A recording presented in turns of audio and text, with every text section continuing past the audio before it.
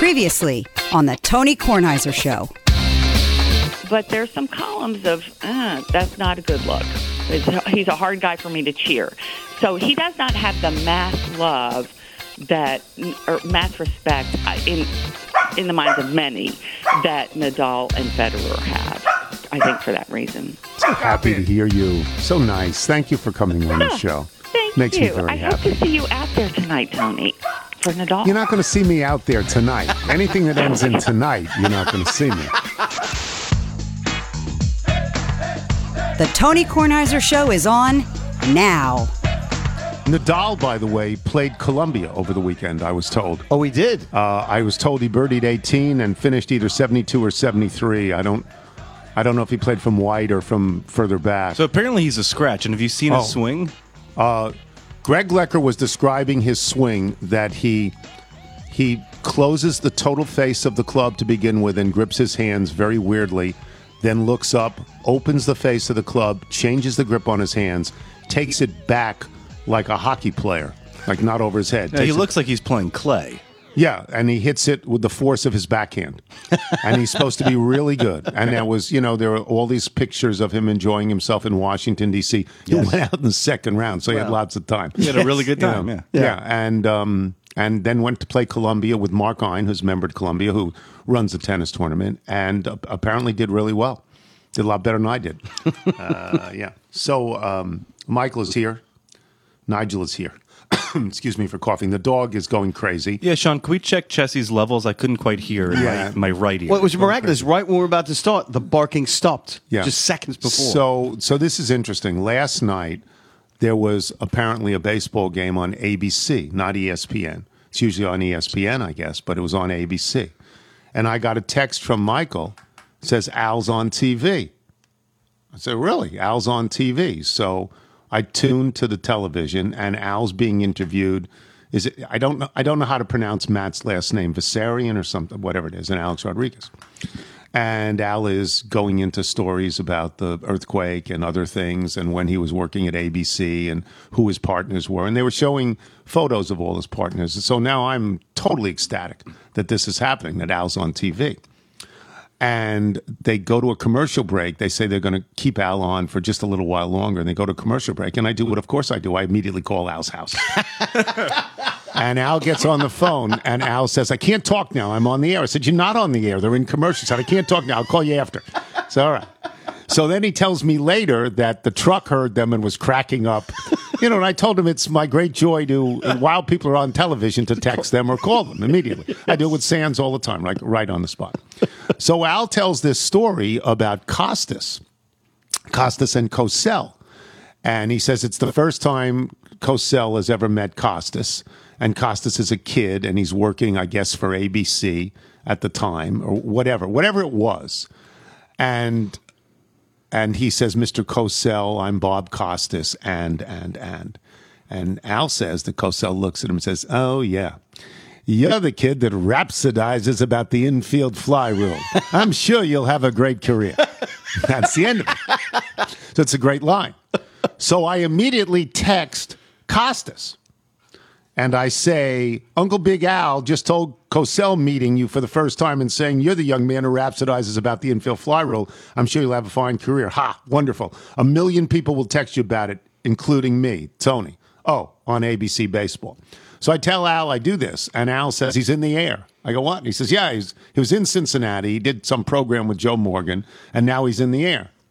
Sure enough, last night when he lands, I get this back from Costas. Al loves that story, which has the added benefit of being true. Great as that. So it was thanks to you, because what were you doing rolling around the dial and finding it out? So we're rolling around the dial, and I guess this was the first time baseball was on ABC proper in 30 plus years since Al was doing it. Yeah. So they had him on, and we stopped. And I guess it tells you more about where the Nats are this season that I'm happy to watch a White Sox Cubs game. Yeah. And this is Cubs all because of too. Wilbon, because I wanted to see, can I see Cubs fans sort of when they're singing, standing up to sing, can I see them changing hats? And going to be White Sox. Oh, fans. yeah. So Al said to me that his favorite group was Palmer and McCarver. I mean, he liked everybody he broadcasted with. And I said to him, and excuse me, my throat is dry, so I'm going to be drinking water a lot. I said to him, did you do Monday Night Baseball with Norm Hitchkiss and Mike Lupica? And he says, no way they were ever on. I said, no, they were on. They were on in the 80s. For 1 year or 2 years. Right. And he said, well, I didn't do it. He said, but I know Norm Hitchkiss. He's still working in the Dallas-Fort Worth area on radio or something like that. So I don't know who was the play-by-play guy when Lupica and Hitchkiss did it. But Al, they showed pictures of all of Al's partners in so many sports. I mean, when Al's done... You know, it's not just that he's on the short list of the greatest of all time. You can make the case he's the greatest of all time because of all the different things he did.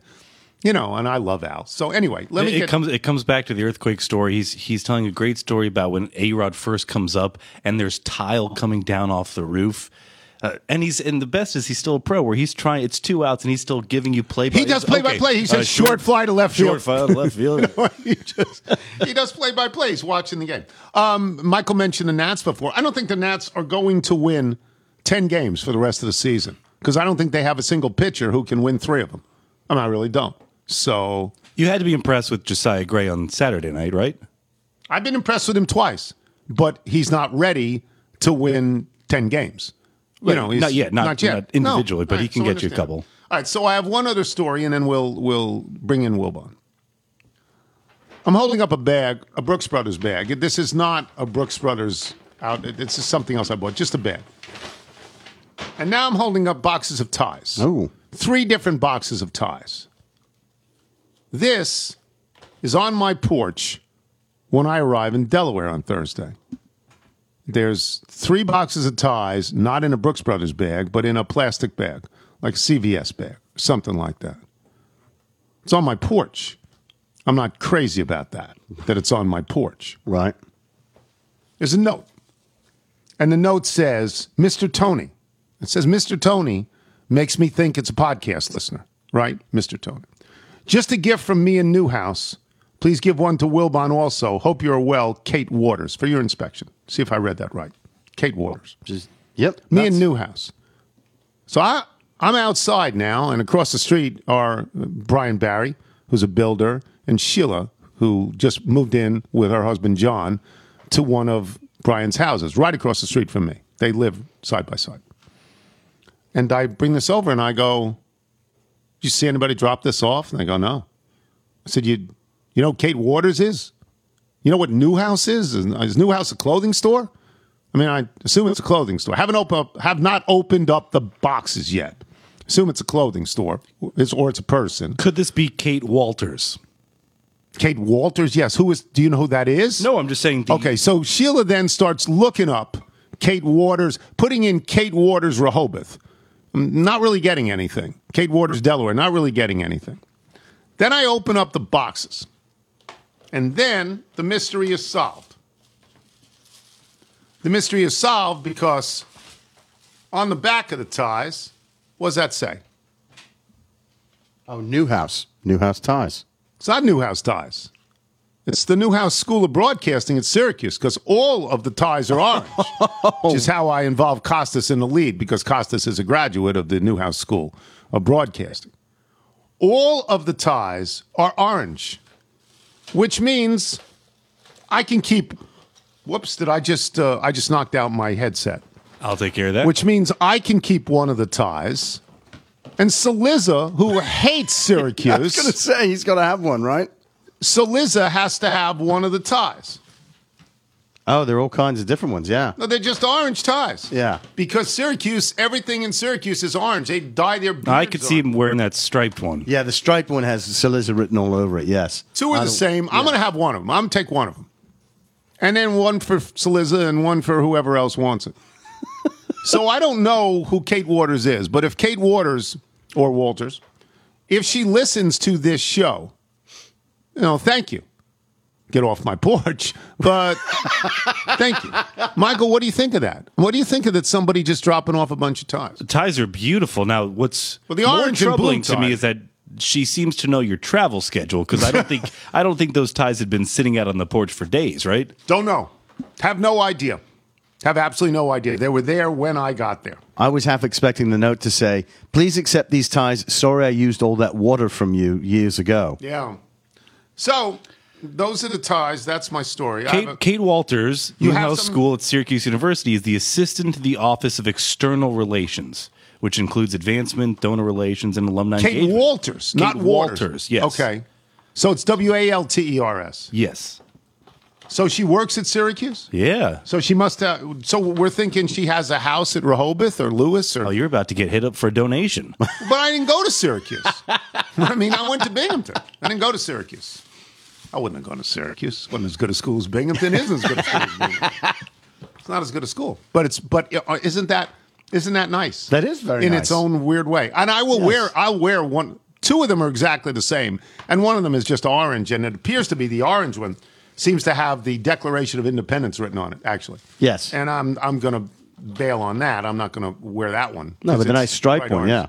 yeah. Yeah. Don't you think Saliza would be happy to? I think Burn it? well, he's just grown that chin strap beard, so I think this will fit perfectly with that. So anyway, I mean, Buddy Saliza? he hates Buddy Bayharm. Man. I don't know why he hates Buddy Bayharm. I've always liked Bayharm. All right, what else is new? I got the sweater story, but I lost a match yesterday. It was my fault too. I had 16. We were even. I had 115. By the way, this is amazing. You, Nigel, will not appreciate this at all. Okay. Michael will go crazy when he hears this. I'm playing with three guys who are better than I am, significantly better than I am. We're playing off my ball. I'm listed as a 13, playing the goals. I'm listed as a 13. I'm giving shots. I'm giving 4 shots. I'm giving shots on 6, 9, 11, and 12. This is insane.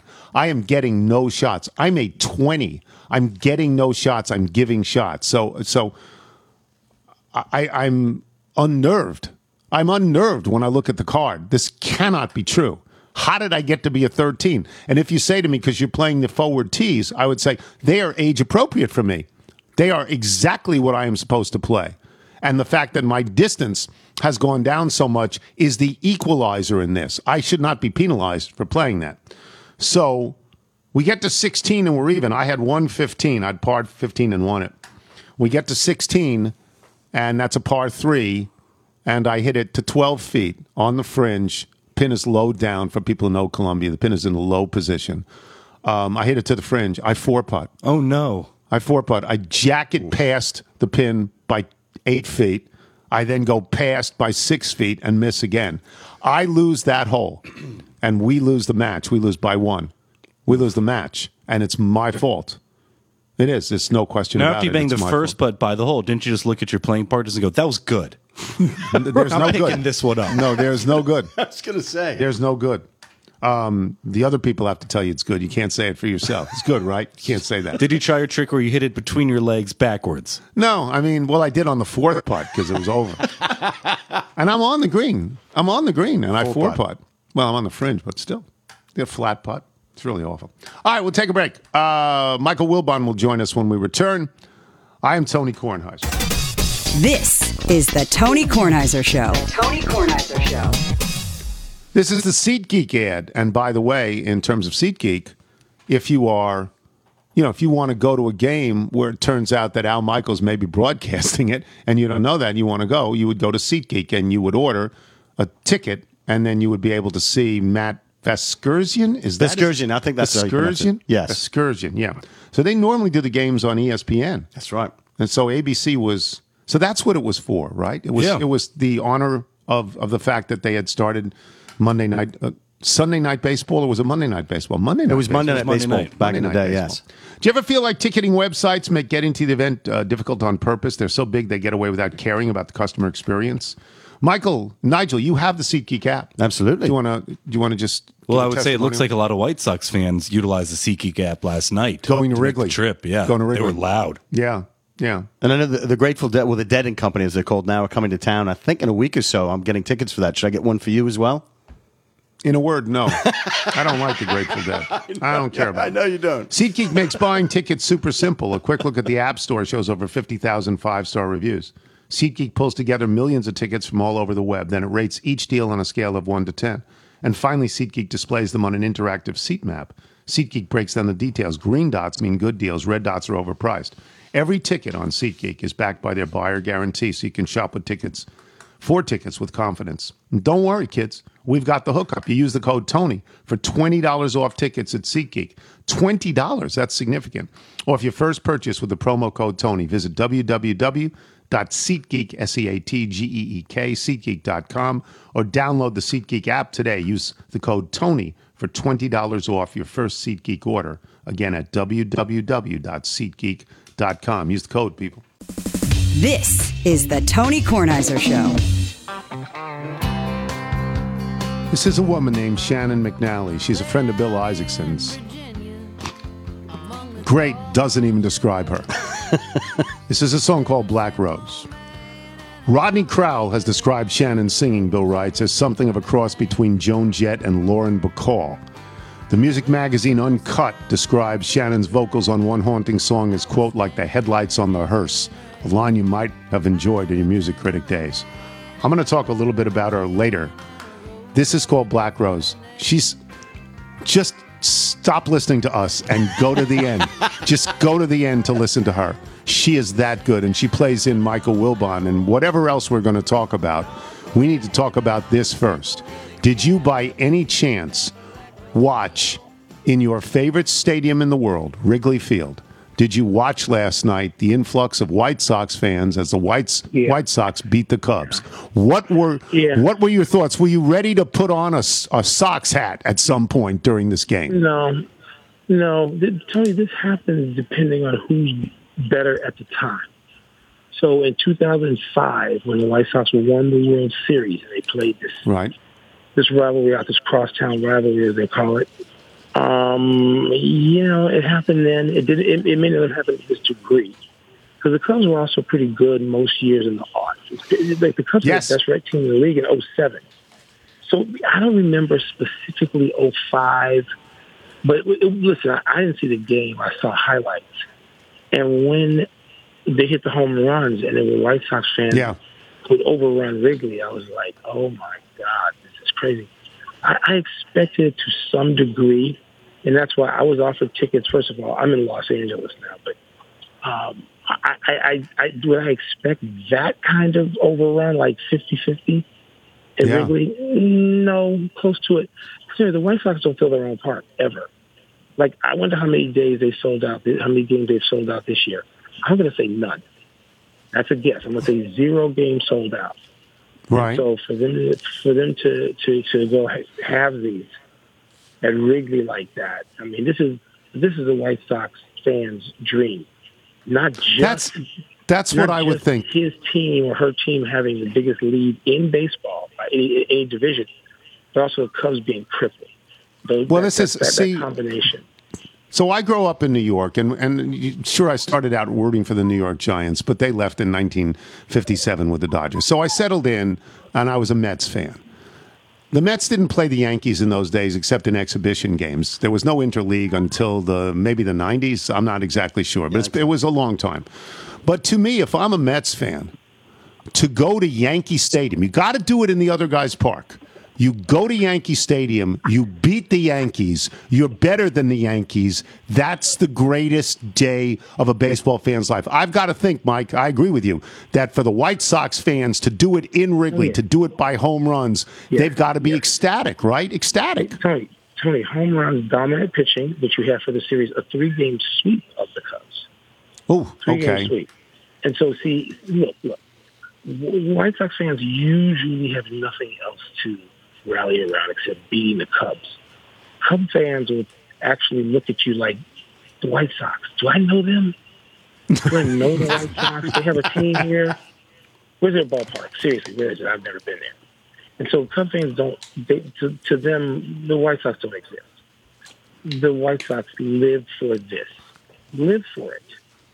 And so this is what is going to happen. I mean, the White Sox are good. Could the White Sox win it all? Yes. Do the White Sox have everything to win this year? Yes, they do. They do. And how great would that be for Tony La Russa, who got nothing but criticism when he was appointed? How great would Reinsdorf and La Russa, am I right, Mike? Reinsdorf and La Russa would look great. Yes, it's the ultimate vindication. The ultimate vindication to sort of dominate the conversation. But Tony, the funny thing is, they don't dominate the conversation. No. So, as you know, the last 2 weeks, it's been the Cubs. Getting rid of the guy. It's been Cubs. And listen, Tony, don't think for a second that the Bears and their whole situation with Justin Fields and whether they're a quarterback this year, how good are the Bears going to be? That's the number 2 discussion. And for right now, it's going to become the number 1 discussion. And then, Tony, what the Bulls did this past week, that bubbled up to become a greater discussion. I mean, I talked to producers at SportsCenter. I said, where are the White Sox highlights? Where is this? They got the biggest lead in baseball. No one talks about it. I mean, I think today, one of the things we ought to talk about is, are the White Sox, like, how good are they? How good is this team? Are they the best team in baseball? Because they could be the best team in baseball. Well, they're in an unknown division. They're in an unknown division, but that doesn't mean, well, they got starters and they got hitters, and that doesn't mean they're not the. I think Dodgers are the best team in baseball, but if you told me the White Sox were, I wouldn't argue with. I'm not arguing with that. Have a swarm of great players. They do. You didn't mention bullpen, Tony. Remember, the White Sox just picked up maybe the best closer in the National League. Kimbrel. They got Kimbrel to go across the street. Yeah, that's right. They're that's missing right. Nothing. So it's interesting. I mean, now I particularly put this out on the table for you with the Cubs and the White Sox because you're from Chicago. But I don't know how you feel about this. The Olympics are over, and for me, it was like they never even happened. I never got into it. Did you? No. I watched. I watched 50% of the time. I watched it at night when track and field was on more than any other thing. But no, it just, it's a half world away. We're still in a particularly bizarre time in the world. Yes. And I just couldn't, it was never a priority for me. I won't say it didn't exist. It was never a priority. There were other sports priorities for me. And I just named a couple of them. And you had weird things like the draft, and it was at the end of the NBA. It began at the end of the NBA Finals. It's just, it wasn't the Olympics as I'm accustomed to experiencing the first couple of my post-coverage life. And so I'm kind of glad it's over. I root for Katie Ledecky. I got absorbed in the news of Simone Biles. It's just, I'm like, okay, I'm glad it's done now. It's done. Let's move on to other stuff that seems to be more important and preoccupying most of us. I'm going to use a very specific word, and I don't mean it to be as bad as it sounds, but it was for me a joyless Olympics because there was nobody in the stands. And because the Simone Biles story dominated the Olympics. And that is not a story of joy. That's a story of concern. No. That's a story, that's hard to deal with. And because Katie Ledecky wasn't dominant, because Caleb Dressel, whatever his name is, was dominant, and I don't even really know who he is.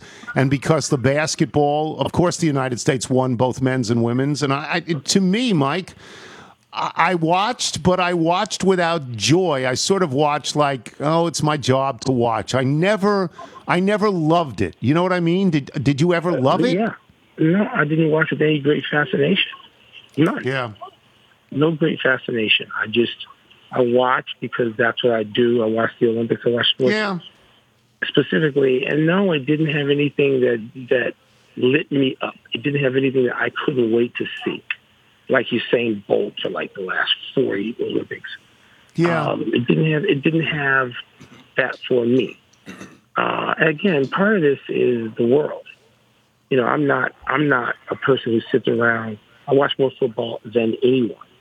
I'm not sitting around waiting for football. I'm not. The Olympics did not grab me in a way. It grabbed me and shake me like every Olympics has at some point. I might be able to say this was the first one.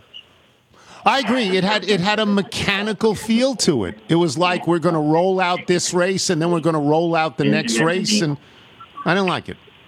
I didn't either. And so now I'm like, okay, I've got a project I'm working on.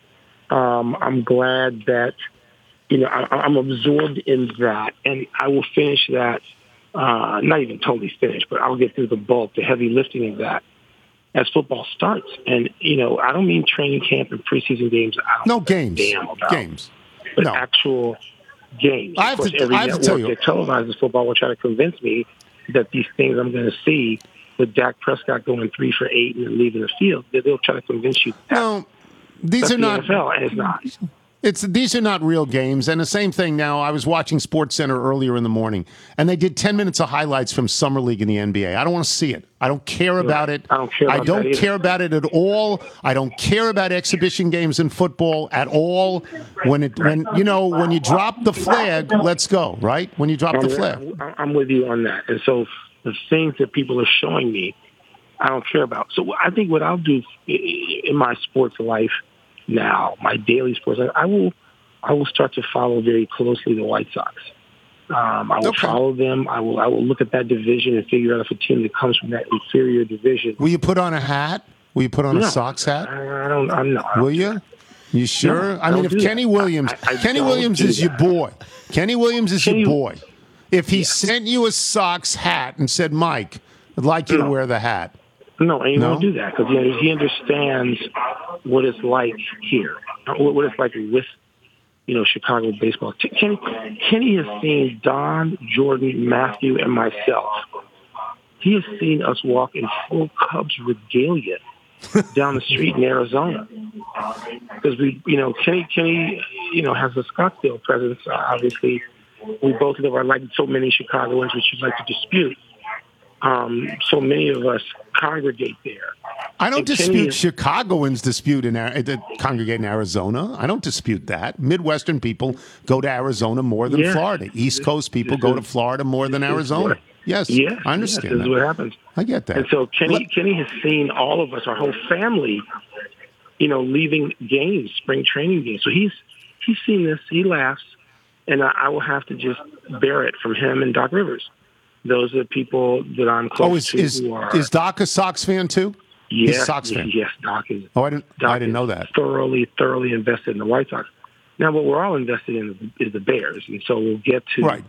As a matter of fact, we're already obsessing over it. I mean, the text messages back and forth about Justin Fields or what's going to happen. And the Bears don't seem to have any offensive tackles right now, which is problematic for any football team. Can't they get Jimbo Fisher back? Jumbo Fisher, whatever his name was, that tackle for 100 years. No, Jimbo Fisher. No, not Fisher. Jimbo who? Covert. Whatever. Covert. Okay. Covert. Oh, that's who got in the Hall of Fame this weekend. It should have been in the Hall of Fame already. I mean, the Bears had 3 offensive linemen on that team that should have been in the Hall of Fame already. The more famous people, of course, got in. Walter Payton and Richard Dent and Dan Hampton, and I'm probably leaving out Mike Singletary, the most Wilbur famous Marshall? people of that group. Wilbur did not get in. He didn't get in. Wilbur left fairly early. He went to the Washington football team. He went to Washington. Yeah, he did go to Washington. So I'm going to get you out of here on this. This is football, but this bothers me. Kirk Cousins bothers me. I don't think he's telling the truth, Mike. I don't think he's telling the truth. Well, I don't know if I know the latest. I read about Kirk Cousins. Well, here's what he says: "Is I'm willing to do anything there is to play for this football team." But no, you're not. You're not willing to be vaccinated. That's not the truth. Yeah. It's just not the truth. It looks like he's shading the truth to me. I don't like it. He wants people to rally around him, not understanding that half the country and maybe half his team will not. Because now, like everything else in America and the world, this is a political issue. This is now the most divisive issue in America. And so Cousins seems to me to be somebody who just wants to be giddy all the time and doesn't really get the seriousness of a lot of stuff. And by the way, it doesn't make him alone. But we are set up for this passion play now. I mean, for the whole country, and not just football, but football's a place where if you look at the southern states, where is football the most important in America? No, it's not at Notre Dame. It's not at Indiana. It isn't. It's very important in a lot of places, if not everywhere. But in the southeastern part of the United States, where this drama is rooted and is the most divisive and playing out, people look at that section of the country and decide whatever they want to decide and feel however they want to feel about people. That is the headquarters of football in America, and it is problematic now, and it's going to be more problematic going forward. All right, I'll talk to you later. All right? All right, Tom. Thank you. Michael Wilbon, boys and girls. We will take a break. We will come back, and talking about football, we will have Paul Feinbaum. Great thrill to have Paul Feinbaum on the show. When we return, I'm Tony Kornheiser. You're listening to The Tony Kornheiser Show. The Tony Kornheiser Show. This is the Vincero ad. Vincero is the premier maker of men's and women's accessories. These guys sell everything from watches to sunglasses, bracelets, and wallets, all available for under $200. I didn't know this, Michael. Oh, yeah. I didn't know they sold bracelets and wallets. Vincero knows just how important it is to look and feel your best, and they're here to help you feel good whenever you go. That's why they create watches and sunglasses that are stylish, classy, and affordable. Everything they make in-house is built to last, doesn't break the bank. They believe you deserve to look good no matter what your budget is. They make it so you don't have to choose between function, looks, or price. They're the best of the three worlds. Head over to the Vincero Collective, vincerocollective.com/Tony to check out the favorite products. Take advantage of the special 25% off anniversary discount. Wow. Vincero is loved by some of your favorite entrepreneurs, athletes, and podcast hosts. They snuck that in, didn't they? Seriously. I've got their stuff. It's very, very nice. Yeah. Right now, Vincero is running a site-wide sale to celebrate their 7th anniversary. This will not only be the biggest sale of the year, it will also be the biggest sale in Vincero history. It's up to 25% site-wide. No code required. No code? Your discount will automatically be applied at checkout when you visit vincerowatches.com/Tony. Well, that is a code. vincerowatches.com/Tony. That's a redirect. Everything on site is on sale, no exclusions, including all 4 of their all-new collections are available. Vincero has over 30,000 5-star reviews that from verified customers you can read for yourself on their site. Elegantly crafted and fairly priced, Vincero has a bold collection guaranteed to elevate your look. Go to vincerocollective.com/Tony. Vincero spelled Vincero. Vincero. Go to vincerocollective.com/Tony. Do you have to say /? Just slash is fine. Slash is fine, right? Head over to their website right now. Get yourself a timepiece. Go to the link for up to 25% off plus free shipping. It's a buy you won't regret. You're listening to The Tony Kornheiser Show. Once again, Shannon McNally. This song blew me away. This is called I Ain't Living Long Like This. In fact, when we talked last night, I mentioned that she was going to be the music for the show. You said, hang up with me right now and listen to that song, this song, in its I'm living entirety. long like this. Yeah, it's brilliant. Look, this girl's great. Now, what Isaacson writes, here's the part you didn't see coming. Shannon was born and raised in Hempstead on Long Island. I had no idea. She doesn't sound it. She does not recall Lower Towers, but she says Eisenhower Park was big for her, along with Point Lookout. Point Lookout was right down the street from me when I was in Long Beach. The Montauk Lighthouse and the Fantasy Theater in Rockville Center, where I first saw in the 70s Kiss. The Fantasy Theater in Rockville Center. So Shannon and I have that in common, except that I'm 50 years older than she is. She's great. I mean, she's truly great. Legit. Stop listening to us. Actually, don't. Because Paul Feinbaum joins us now. And Feinbaum is one of the very few people that ESPN has. ESPN's hired 1 million people. And they've tried to change 999,000 of them. And they didn't try to change Feinbaum. They said, look, we understand what you do. We're not going to let you be happy because we're going to move you out of Alabama. You're going to have to live somewhere else. But we're going to let you do what you do. And that is a godsend for people who watch ESPN. Let me start with this. Bobby Bowden, your thoughts on Bobby Bowden, who I'm sure you covered and you knew forever and ever and ever. I did, Tony. And, at this point, people like us, when we use the word, old school, it almost sounds like, prehistoric times. But he really was that last coach of another era. And, if he wasn't a good coach, he still would have been a great person to know. But he was one of the best coaches of all time. And even at that point, Tony, I'm not sure he probably has ever gotten the recognition he deserved. He won 2 national championships, but he absolutely threw away about 5 or 6 or 7 other ones. 3 straight years, if you remember, he lost to Miami wide right. I mean, every one of those teams would have won. One of his best teams didn't win. I'd say he probably should have had 6 or 7 national championships and been close to that realm where we currently look at Brian and Saban. But he still was just such the last time you talked to him, he was the same. He's the kind of guy, Tony, and you remember this, you called him up at home. You didn't go through, the Russian Politburo to get a hold of a coach, which you have to now. And the one thing that I think about, and I'll never get this out of my mind as long as I live, he was in the end of the 87 season, going into 1988. He was doing well at Florida State, but he hadn't really taken off yet. He'd beaten some big schools, and Alabama had an opening. He's from Alabama. He's from Birmingham. He spent a semester at Alabama before he got homesick, and they interviewed him for the job, and everyone thought he had the job. Now, can you imagine Bobby Bowden at Alabama? He would have been replacing Ray Perkins. Bear with me 1 second. I covered this story. I'm on the phone. I called Bowden in Tallahassee. So I think I got the job, buddy. 2 hours later, about midnight, I got a hold of a board of trustee member, and I said, "What's the deal?" He said, "We're going in a different direction." I said, "Well, what was wrong with Bowden?"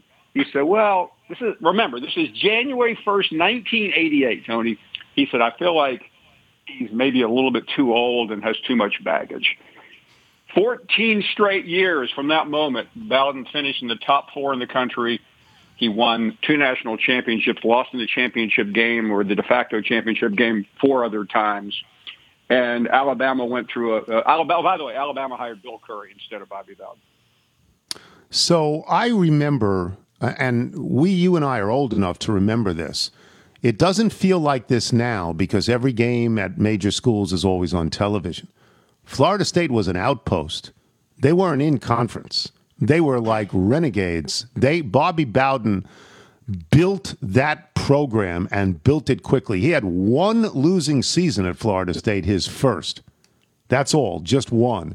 I mean, you remember this because college football is your life. You remember when Florida State, they were nothing. And by the end of it, or by the middle of it, he was bigger than Miami and bigger than Florida. And Spurrier called him Free Shoes University. and I mean, this was, what Bobby Bowden did there.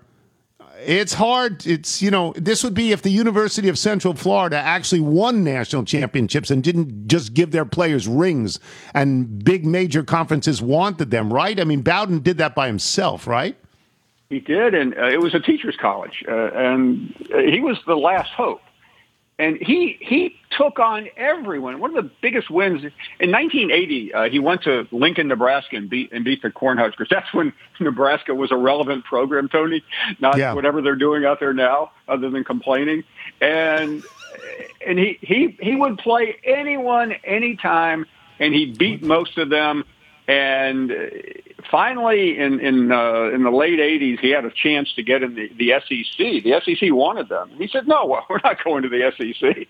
I mean, he knew better at that point. He told me a couple of years ago, he said, "Why would I want to go into that when I can go into the ACC?" And whatever the record is, I mean, he won like 11 or 12 or 13 straight championships. He didn't lose an ACC game for forever. And he would drive Spurrier crazy because Spurrier would have to take on LSU and Georgia and Auburn and Alabama. And by the end of the season, when they played Florida State, they were worn out. And Bowden, Spurrier would say, he had a 2-game season. He played Clemson and us, and Bowden, by the way, he owned Spurrier. Nobody can make that statement at Florida, but his record was fantastic against Steve Spurrier. So he could recruit, and when you see the success that Miami and Florida State have, you realize that Florida just has the best high school football in the world, and that's why you can recruit there. But he also, and to his undying credit, I'd written down the first question I was going to ask you is Bobby Bowden saint or sinner, because the answer is both.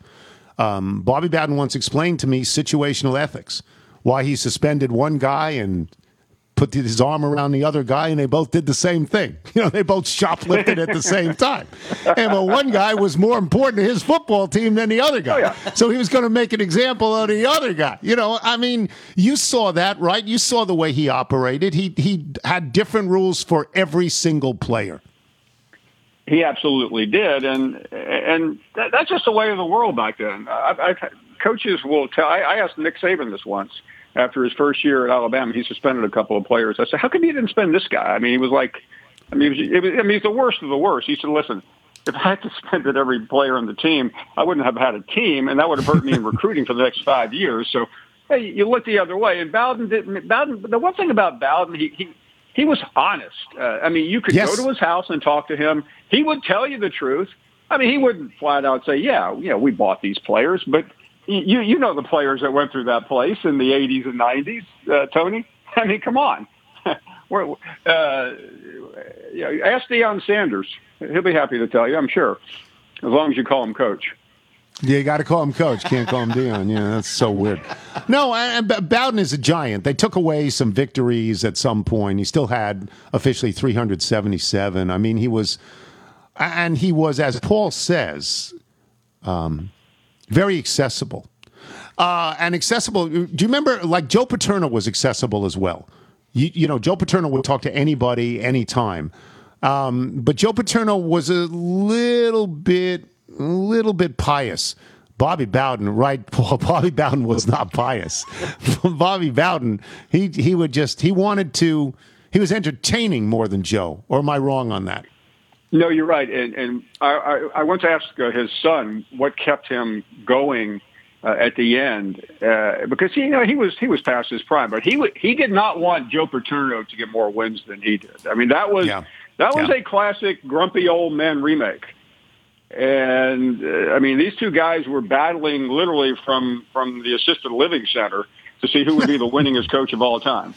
Yeah, you're right about that. I should ask this. I've been saying this for about a month or so since the Oklahoma-Texas thing broke. I've been saying the Big 12 is dead. The NCAA is dead. Within a very short amount of time, we're going to have one conference with 40 teams geographically separated that's going to negotiate its own deal with every network in the world, and everybody in that conference, the only conference that exists, is going to be very rich. Am I right or wrong about this? You're right. I've already said cottage for the Big 12, so I just need a few more people to join me for a minion. Yeah. It's over. I don't care what they say. I've looked at this, Tony, for 3 weeks now. There's no solution. They can marry anyone they want. They can form these alliances, but it doesn't. You don't replace Texas and Oklahoma. That's it's in the parlance of the NFL. That's like replacing the Dallas Cowboys and the Green Bay Packers. These are brands that are incalculably important. And you just don't go. There's only one other name out there that could possibly be had, and that's Notre Dame, and they're not going to be had by anyone. No, they're not going to the Big 12. No.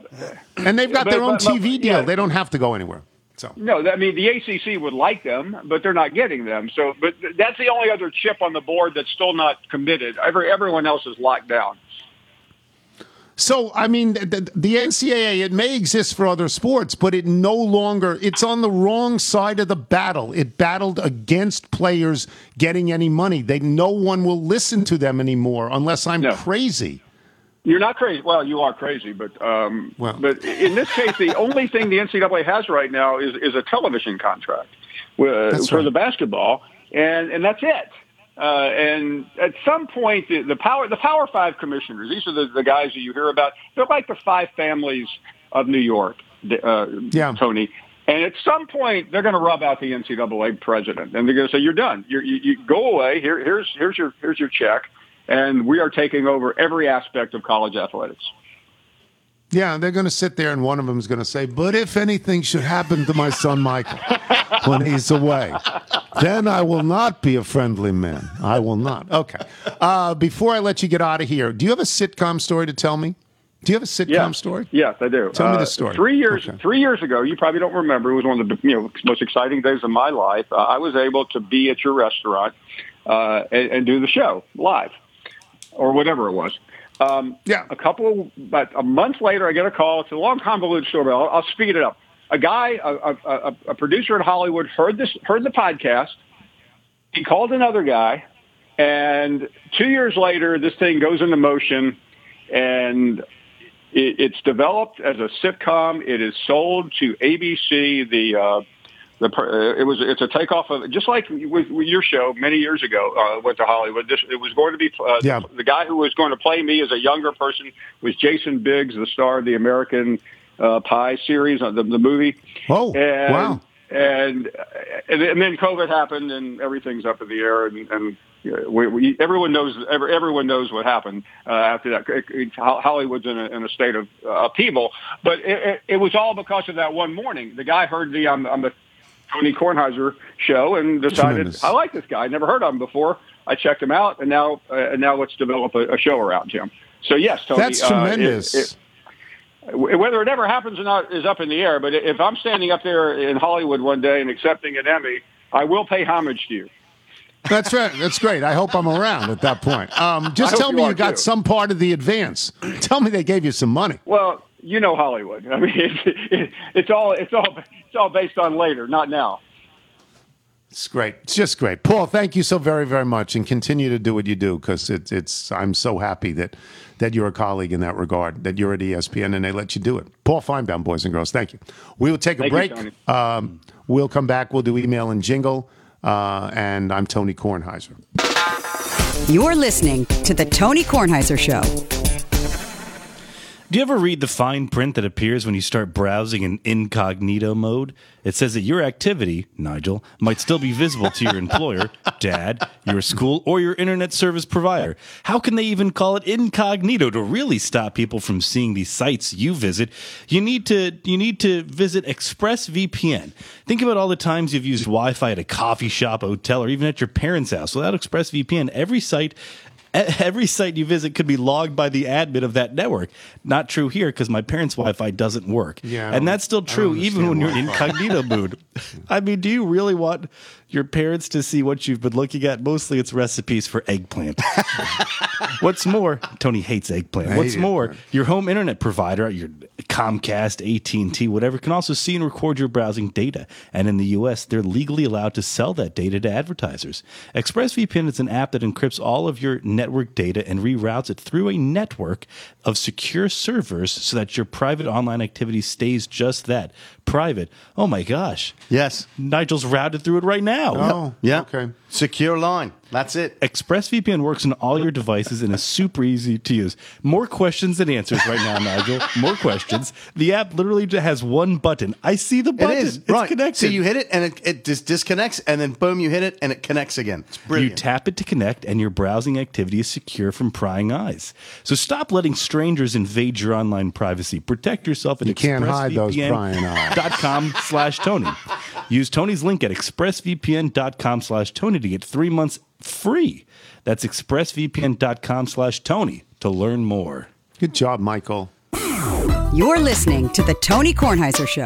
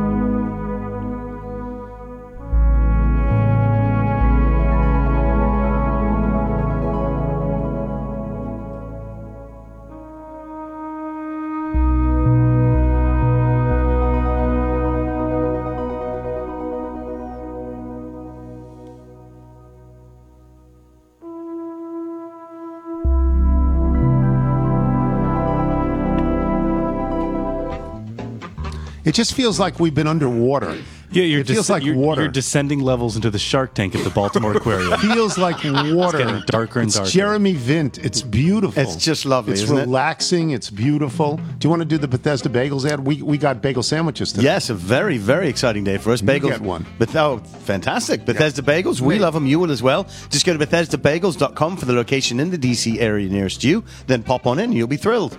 We're going to do a show tomorrow, by the way, and then one later in the week. I guess that'll do it for us today. Before we get to the mailbag, let me just say, if you're traveling to the North Country Fair, where the winds hit heavy on the borderline, remember me to one who lives there. For one, she was a true love of mine. I assume that's Bob Dylan. Yes. From a long, long time ago. Thank you to our guests, Michael Wilbon and Paul Feinbaum. Thanks to today's sponsors, SeatGeek, Vincero, and ExpressVPN.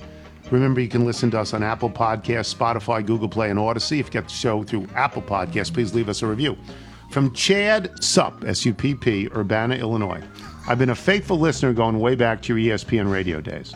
Over the course of a couple of decades now, I've been fortunate enough to have a few emails make the cut for the mailbag segment. It's a rare occurrence, but if I'm honest, it's rare that I feel compelled to email my own thoughts about the topics discussed on the show. Until now. For all those Jeremiahs out there crying about their given name matching the opening lyrics to a terrible song by an even more terrible band, I'd like to describe a different scenario. Imagine, if you will, that your surname is Supp, pronounced just like how those same four letters sound when they appear in any other word: support, supplement, and of course, supper. Now imagine the year is 2000, and the most popular commercial on television is a spot for Bud Light that only airs about 1,000 times throughout every sporting event and features a bunch of dopes doing nothing but repeating the nonsensical word, "What's up? What's up?" Oh, it gets worse. Now imagine that in the year 2000, and in fact to this very day, you're employed as a sales professional who travels and spends well over 100 nights every year in hotels. And for each and every check-in at these hotels, there's a desk clerk who can't wait to hit you with, "What's up?" And typically it's said with the kind of gusto that can only mean this clerk is under the illusion that they are the very first person who has, in the past 21 years, ever said this stupid thing to you. So Jeremiah's, cry me a river and then go home and get your shine box. It's a great, great email. From Jolene Wojcik. Okay, from Grand Island, Nebraska. So Jeremiah, Jesse, Sean are all lamenting about their names and the tired lines they had to hear day after day, week after week, year after year. Well, I have one of those names, Jolene. I can hear you sing it now. Jolene, Jolene, Jolene. That's Dolly Parton. Oh, Dolly Parton sang that song. It's that's great. right, yes. But guess what? I love it. People come up to me all the time and start singing my name. Some may ask if I've heard the Dolly Parton song. Well, yes, as a matter of fact, I have heard it. It comes from people of all ages, some older like you and some younger. Just last week, someone in their 20s sang my name to me and then said, go look up Miley Cyrus's version of Jolene. It's my favorite one. Dolly Parton says the song is about a bank teller who was giving Parton's new husband a little more interest than he had coming. And her husband just loved going to the bank because she paid him so much attention. But she said it was kind of a running joke between them. Dolly would say, heck, you're spending a lot of time at the bank. I don't believe we got that kind of money. But she said it was all very innocent, even though the song makes it sound dreadful. So for the record, I do not steal other people's men. I've come to appreciate the name even more as I've gotten older, and you get used to people bursting out the lyrics to you every 25 seconds. It's the name my parents gave me. I love them. I love my name. From Papa Thiam in Paris, France. Some people have been writing into the pod to tell their sob stories about growing up with socially crippling names like Josh or John. Cute. The only country in the world where people name their sons what the rest of the world's children call their dads is Senegal. Well, I've spent a grand total of maybe 5 weeks over the course of my life in Senegal, spread across a couple of summer vacations as a kid. The other 49 years and 10 months, yes, I have a depressing birthday coming up, I've spent on 3 continents where it's a weird name you have to repeat, spell, and explain. Hey, John Glenn, you ever heard of Papa Smurf? I have. Your win was short-lived. Papa. Kevin McHugh in St. Michael's, Maryland. Given the string of stories on the Monday show involving regular people with famous names, try this one on for size. I was told to go meet the owner of a new contractor on... I'm told to go meet the owner, a new contractor on site last week, and I was told his name is Jeff. When I met him, he said, Jeff Bridges, nice to meet you. Because of this show, however, I restrained myself from making any comment about his name, of which I'm sure he's thankful. After a few minutes of chatting and walking the site, we get to his foreman, who I was told his name Jerry, unloading material. He takes a break to come up to introduce himself to me. Before he says a word, I see the name on his hard hat, Jerry Lewis. Kevin McHugh, still very much looking forward to having you and Michael at the links when the time comes. From Lauren Helvey in Mustang, Oklahoma. I'm no John Glenn or Paul Simon, but when I have the opportunity to air grievances about stupid things people say to you when they hear your name, I feel the need to chime in. My maiden name is Fogarty. Being born in 1984, I'm not sure I'd even know who John Fogarty was, if not for every old white guy with a stupid grin on his face asking if I was related to him. My standard answer was always, yeah, he's my uncle. And my uncle's name is, in fact, John Fogarty. Poor guy.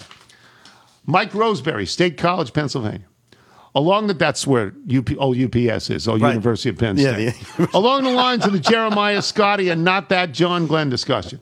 Think of the poor SOB that has 867-5309 as a phone number. You might recall the 80s hit tune by Tommy Two-Tone that implored you to call Jenny at 867-5309 for a good time. As a freshman at Penn State in the late 80s, I can assure you that number was drunkenly dialed by any number of students, as 867 is one of the exchanges for campus phone numbers. I always pictured an embittered university employee handing out that phone number to some unfortunate freshman female that shared the same name as the girl who dumped him back in high school. Ryan Cannon, Reading, Pennsylvania. My name is Ryan, R-Y-A-N. It's not Brian. Just angry. Just angry. Charlie Burtz in Springfield, Virginia. We get out on this. Let me get this straight. You think your tomatoes are being stolen by Wander Suero? We have no tomatoes. We have no tomatoes. We have two beautiful plants in a beautiful planter that Michael bought a long time ago. We don't have any. Why do you think that is? What happened to us? No, I remember this comes down to the storms. I think you have no root structure. That's it? I've no clue. Oh. Buy tomatoes. You can afford them. I have bought tomatoes. I go to that fruit stand. Norman's. Yeah, I go there, but you go to the hard to park one. My peppers work. That's it. If you're out on your bike tonight, everyone, as always, do wear white. Okay, we wound up 5-11. Not very good. But there were some worse than us. I guess that's one positive way to look at it. We weren't the worst team in the league. So positive.